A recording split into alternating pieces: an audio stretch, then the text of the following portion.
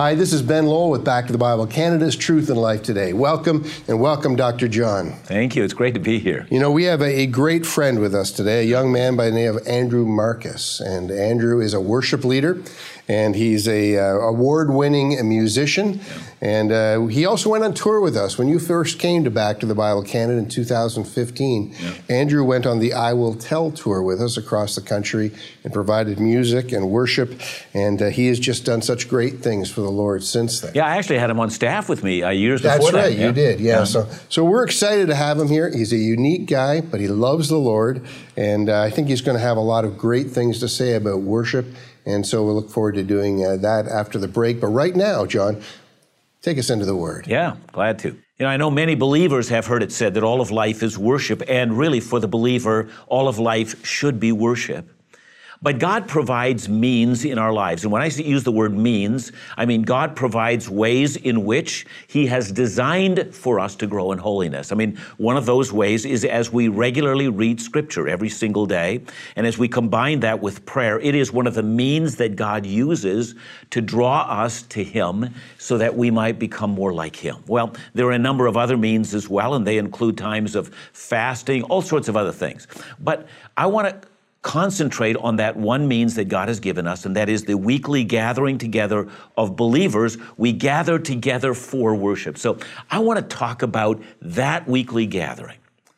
In the book of Hebrews, chapter 10, verse 25, it tells us that we are not to neglect the meeting together of God's people.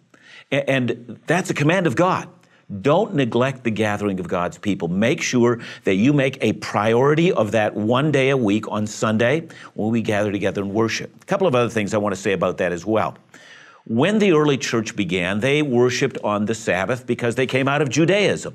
And so all the early believers were Jews, and so it was normal for them to worship on Saturday. But as time began to progress, there are all sorts of things that happened. I mean, for instance, in 1 Corinthians chapter 16, verse 2, Paul writes, the Corinthian believers in Greece, and he tells them that when you come together, he says, on the first day of the week. So clearly, believers had begun to worship on the first day of the week, probably for two reasons. One reason would have been that was the day of Christ's resurrection, and so that was the greatest of all days, so why not worship on that day?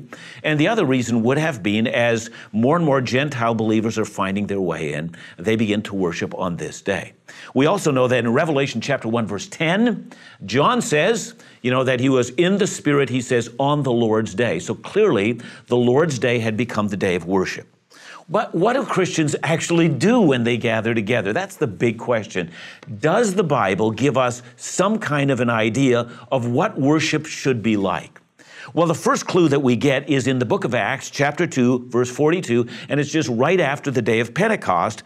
It says of believers, they devoted themselves to the apostles' teaching, fellowship, to the breaking of bread, and the prayers. Now, you have, first of all, the apostles' teaching, because, of course, the apostles are there to teach. But I think from our perspective, we can look at that and say, yeah, that's what we should be doing as well. We should be listening to the teaching of the apostles, which in essence is the New Testament. So verse by verse exposition of Scripture is a part of our worship. The second thing that we see is that fellowship, and that is the idea is that the Christian life was never to be lived as a loner. We're never to be that. We're supposed to gather together in fellowship. We are to live corporately and work out our faith that way. The third thing that I want to say is that it says that they also broke bread together. It might be fellowship, but it's also most likely that they're sharing the Lord's table. And that's a part of worship. And then the fourth thing is that they pray together. So from all of that, I think there's a couple of things I can say about worship. And let's see if I can kind of package all of this. I think from the New Testament, as the New Testament develops, we see the development of four elements in worship that should continually be a part of worship services today. The first, which is not mentioned in Acts 2:42, is singing. We talk about worship as singing. And in fact, in Ephesians 5:19, it tells us to sing and make music in our hearts to the Lord. And then it says that we ought to sing psalms, hymns, and spiritual songs. Well, the psalms, that's easy. No doubt because they came out of Judaism, and the psalms were the hymn book of Israel. That was their hymn book as well. And I would argue it should still be that. Hymns are probably the great doctrinal truths in the Bible. And in fact, many believers don't know that there are a number of hymns that are embedded into our New Testament. I'm going to give you an example of one of them. Colossians chapter 1, verse 15 and following, most likely was an ancient hymn. Probably Paul the Apostle wrote it. Yes, he did. He is the image of the invisible God, the firstborn of all creation. For by him all things were created, in heaven and in earth, visible and invisible, whether thrones or dominions or rulers or authorities. You can almost hear the New Testament church singing this stuff. They actually did. So they would sing from the Psalms. They would sing the great doctrinal truths of the Bible. But they'd also have these spiritual songs, which are songs of adoration that flow from that. So corporate singing, I think that's the great element that's there. A second element, I think, is praying together. You know, many churches practice, let's say, even a pastoral prayer, or others where God's people will pray. But we also include in that a time of confession of sins and then hearing that God forgives sins through the blood of Christ. So I think praying. A third issue is the ordinances. I mean, Acts speaks about that. Baptism and the Lord's table are a part of it. And then finally is the Word, the public reading of Scripture and also the preaching of Scripture. So when we sing, we kind of lean forward and everyone participates together. But when the word is declared, and by the word I mean not just a topical preaching, but to actually go through the text of Scripture itself, read it verse by verse, explain its meaning, and then apply that meaning to the life of the believer, I think all of that makes our corporate worship experience when we gather together. So let me say it again, singing together, praying, which includes confession of sins, doing of the ordinances together, and then the public reading and the preaching of the Word of God. I think that makes up our corporate worship, and it has for 2,000 years. Now, the way in which we package that is sometimes different. But those elements, I think, are a part of what Christian worship is. And when we do that well, I think we set the stage for the rest of our lives throughout the week. We kind of see a pattern that my whole life is patterned around singing and worshiping and reading Scripture and prayers that are made to the Lord, all of that kind of stuff. That's how God wants us to live our lives. So worship is about life. It's about growing closer to God.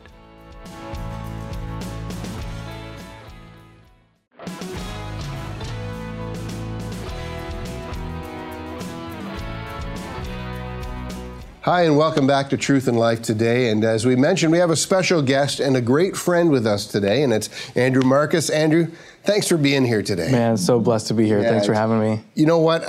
My first memories of Andrew, actually, when John first came on to Back to the Bible Canada as our Bible teacher, we took a little tour across the country, the I Will Tell tour. Yes. And Andrew provided music and worship for us, and that was a great occasion. Amazing. And thanks so much for doing that for us. Now, just to give you a little bit more background, Andrew Marcus is the pastor of worship and creative arts, right? At, what's the name of the church now? Coquitlam Alliance Church, that's right. And also, really, a growing personality, can I say that, or artist in respect to the worship world. You have 6 albums, is that right? That's right, yeah. 6 albums. The most recent one is Constant, yeah. And it's an award-winning album as well. Yes, yeah. It's amazing.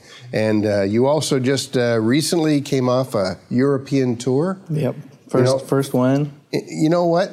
You've come so far. Since 2015, when we toured together, I'm actually surprised you talk to John or I anymore.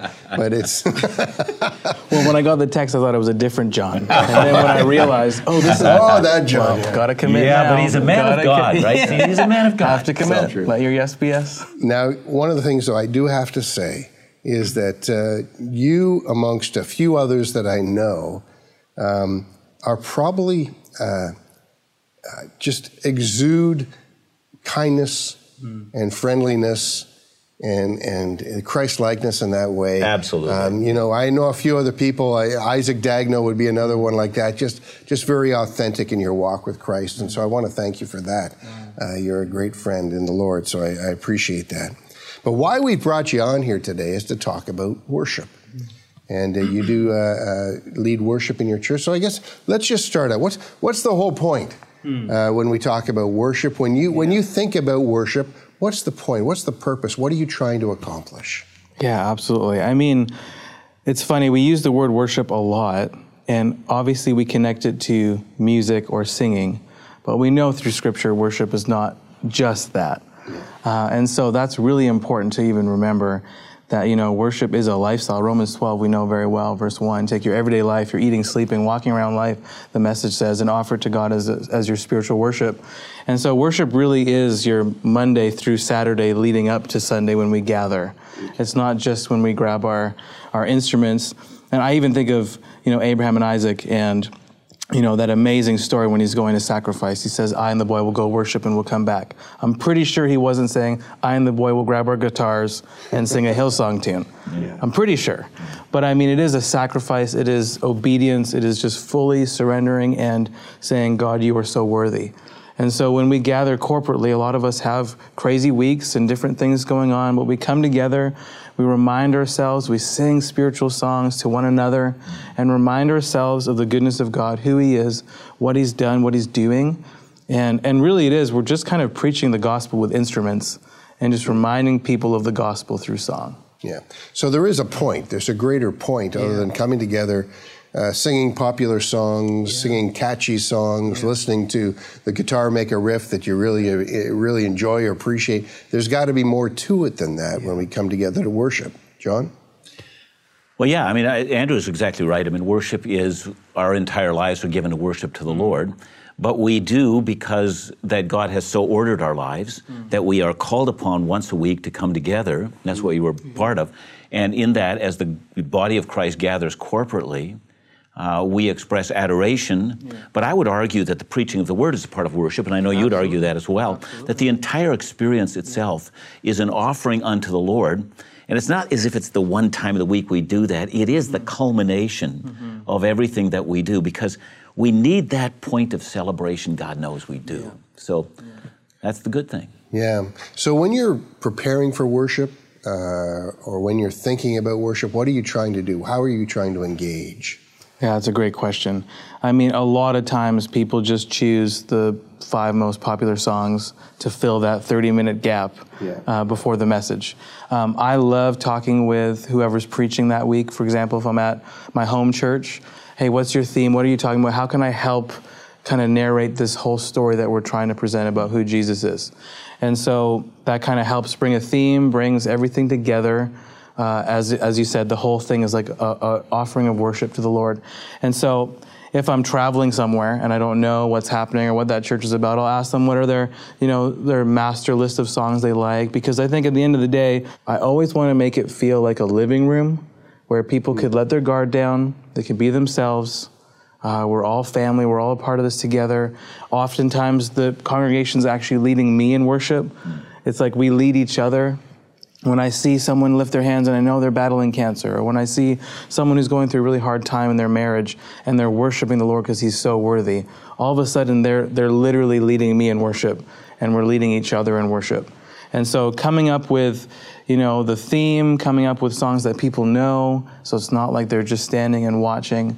I think as the Church of North America gets more and more professional, and I don't mean that maybe in a positive light.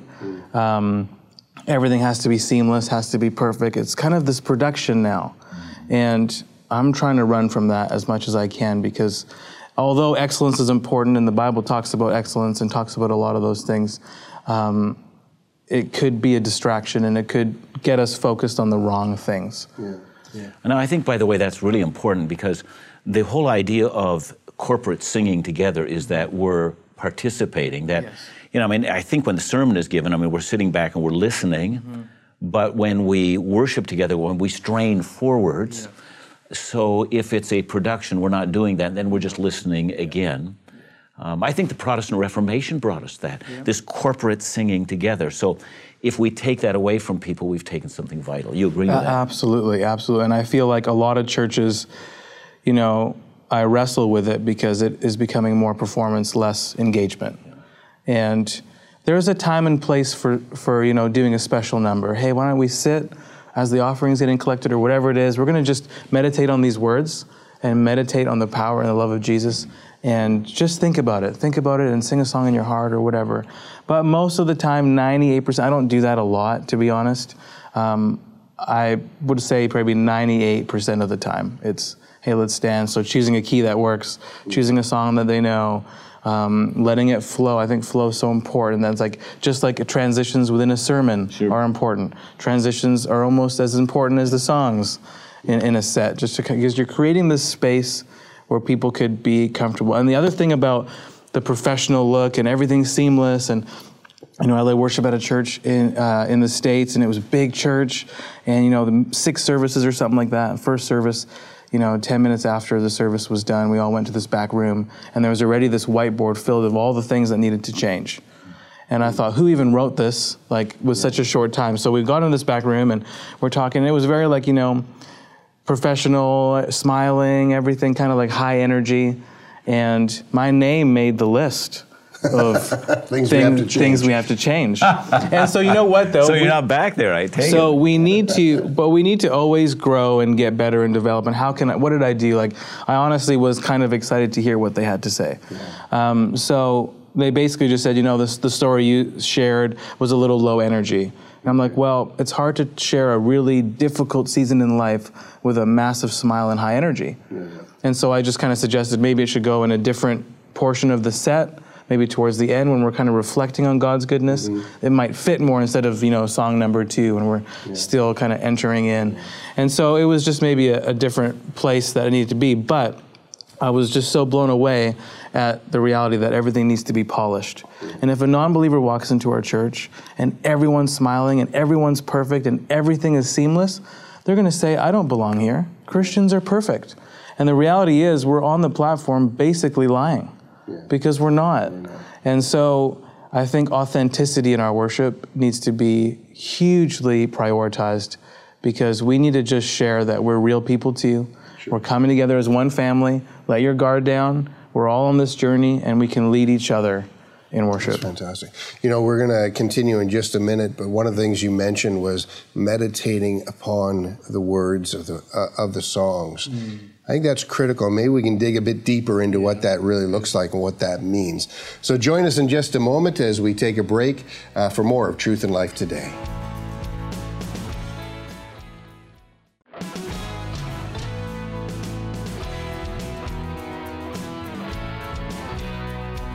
Well, thanks for joining us again on Truth and Life Today. And of course, we have Dr. John Neufeld with us, as we always do. Yeah. Great to have you here, John. And our good friend, Andrew Marcus. And Andrew, thanks so much. Man, you shared some great thoughts, some great ideas. One of the things that piqued my curiosity a little bit, because I think John's spoken about this before, is the whole idea of sort of meditating upon the words of worship, the songs themselves. It sort of speaks to the nature of the songs, though, doesn't it? I mean, what are we meditating upon? The makeup of the songs. Are they actually scripturally based, or are they just nice? John, I know you have some thoughts about that as well. Well, I have some thoughts, because even as you were talking about it, I was remembering we studied theology together. Yeah. Remember, we sat around a big table. I don't remember how many people were there. But I think that's so valuable that you've got a person who not only does worship, but reads his Bible and actually knows what the central truths are and knows what the gospel looks like and understands the hope that it gives. I mean, really, we ought to be singing the things that God cares about, much less than the things that we care about. Absolutely. So. It's huge. I think, theology is the foundation of everything we sing. Like I said, it's like we're preaching the gospel with instruments and with a melody. So it has to be gospel. Even at the church I'm at right now, I was kind of pushed into going through the ordination track, and recently was ordained as a reverend because they just said, they need to be the most important theologians, because people they sing these songs throughout the week, and they need to know what to sing and what to teach our people. And so it's so important that the songs we're singing, even if there's songs that I love that are so powerful, but it has maybe 2 or 3 lines that are a little bit funny, it's either we axe it or we give a pastoral address to say, hey, this is what we're actually trying to say. This is what the Bible says about this. And so this is what we're meaning when we actually sing this. And I don't think this is a new phenomenon, if I can say, about worship. I mean, I can remember growing up, singing songs out of our songbook, and years later, looking back on those songs and saying, something's funny there. Something doesn't quite fit. Yeah, I think a lot of the stuff that's in our hymn book, however, is really strong theologically because a lot of the stuff that wasn't was weeded out over the years. So what we actually got, was the best of the best. Interesting. And, so I think that's what's happening too. I'm going to argue there's some great worship stuff that's being written, and there's some stuff that's, not. Yeah. And I think you're exactly right, Andrew. There's a propensity that we have because it just sounds great, so we just keep singing it. But people are, the stuff that they remember is the stuff that they sing, right? And that's scary. It's a lot. Scary. That's a weight on your shoulder. Absolutely. And so we go through lyrics very intentionally to see not only does it fit with what we're preaching about or whatever, but is this theological? And if it's not, obviously it's a write-off right away, even if it's the most popular song right now. There's a lot of songs that are coming out that I literally have no idea what they're talking about. Yeah. I wonder just, with all the songs we sing at church, and we spend probably as much time singing in church as we do in a message or reading the Word, and all the time that people are spending listening to worship in their cars or whatever the case might be, I wonder if we're in fear of allowing the worship music to actually teach us all of our theology rather than spending enough time in the Word of God. Yeah, well, I'm very, I love worship. I've got to tell you, Ben and Andrew, yesterday, I was just kind of down, and I just decided to listen for a while just to some really strong praise stuff, which had, words that just inspired faith, and in just a very short order, my heart was just singing, But that's what it's supposed to do, isn't it? Yes. There is this thing about sing and make melody before the Lord. Yes. And God has created our hearts, I think, to resonate with the sound of music. Yeah. So if we put that together with His truth, that lifts. Yeah, absolutely. Yeah. Absolutely. Can I ask you, we only have a couple more minutes, but if you were to encourage up-and-coming worship leaders or worship leaders right now, what are some of the ways you would encourage them in respect to how they're going about what God has called them to do? Well, that's a great question. I think our worship is we talk about this with baptisms at our church, and I'd say it's the same thing for worship. It's an outward expression of an inward reality. Mm-hmm. And so for worship leaders, songwriters, musicians on the platform, the Monday through Saturday is critical to be in the Word, to spend time with the Lord, be in your quiet place, and that overflows onto Sunday morning. I think a big thing for me also is mentorship. Always having someone that is mentoring you and teaching you the ropes, someone who's gone five years before you or 10 years before you, and then always mentoring someone. We can always mentor someone. We're always ahead of someone, but we're also always behind. So I think always mentoring, always being mentored, and just learning the ropes from people and teaching what you know to the next generation is so important. I think it'll build our church. And also don't worry about perfectionism on stage. Yeah. I think it needs to be okay if Sunday morning might be a little messy because we're just learning and we're figuring this out and kind of being led by the Spirit. So. Thanks so much, Andrew. I really appreciate it. And just so you know, Andrew's got, like I said, 6 albums. He has a website, andrewmarcusmusic.com, right. And you can see his music. You can see all the things he's about doing, things that are coming up. I think reviews of the tour you did in Europe last year. Yeah. And you know what's even more exciting, John? Andrew Marcus is going to be coming to Israel with us. Absolutely. This year. So we're excited about that. He'll be leading worship with a friend he's bringing along as well, so we look forward to that. Thanks again, Andrew, for being with us today, and it's been fantastic. And in just a minute, we're going to be back with Dr. John Neufeld, so join us right after the break, right here on Truth and Life Today.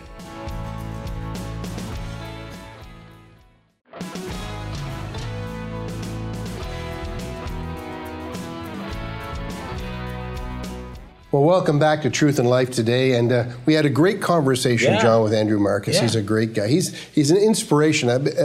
I think a bit of a fresh wind for me in that respect when you think about worship. And tell us a couple of things that we were talking about. What are some of the highlights for you in respect to our conversation? Well, Andrew Marcus is an accomplished musician, and he is listened to throughout this continent and in Europe as well. So he is beginning to become a rising star. And yet it was refreshing for me to hear that when it comes to corporate worship, he wants to make sure that, the worship isn't too loud, that people are actually engaged. He doesn't want performance worship, Ben. I mean, that's the beauty of that thing, right? He wants to make sure that God's people are a part of that. And if anybody could make, worship a performance art, I'm going to tell you that man can, but he refuses for the glory of God. Yeah. And how would you encourage worship leaders today? I would want to encourage them to say, make sure that you're asking yourself, what are the truths that we're singing? Is this a singable song? I mean, that's a huge issue because, a beat can be so syncopated that nobody can catch on to it. And I would argue that's not for worship, it's for performance. Yeah. So let's not do that. So I would argue, how are we contributing to the Godwardness of our lives? That's, I think, the issue. Well, thanks, John. It was a great time together with Andrew Marcus. And remember, you can check out everything about Andrew Marcus at andrewmarcusmusic.com or everything about Truth and Life today at truthandlife.ca. Join us again next week, will you?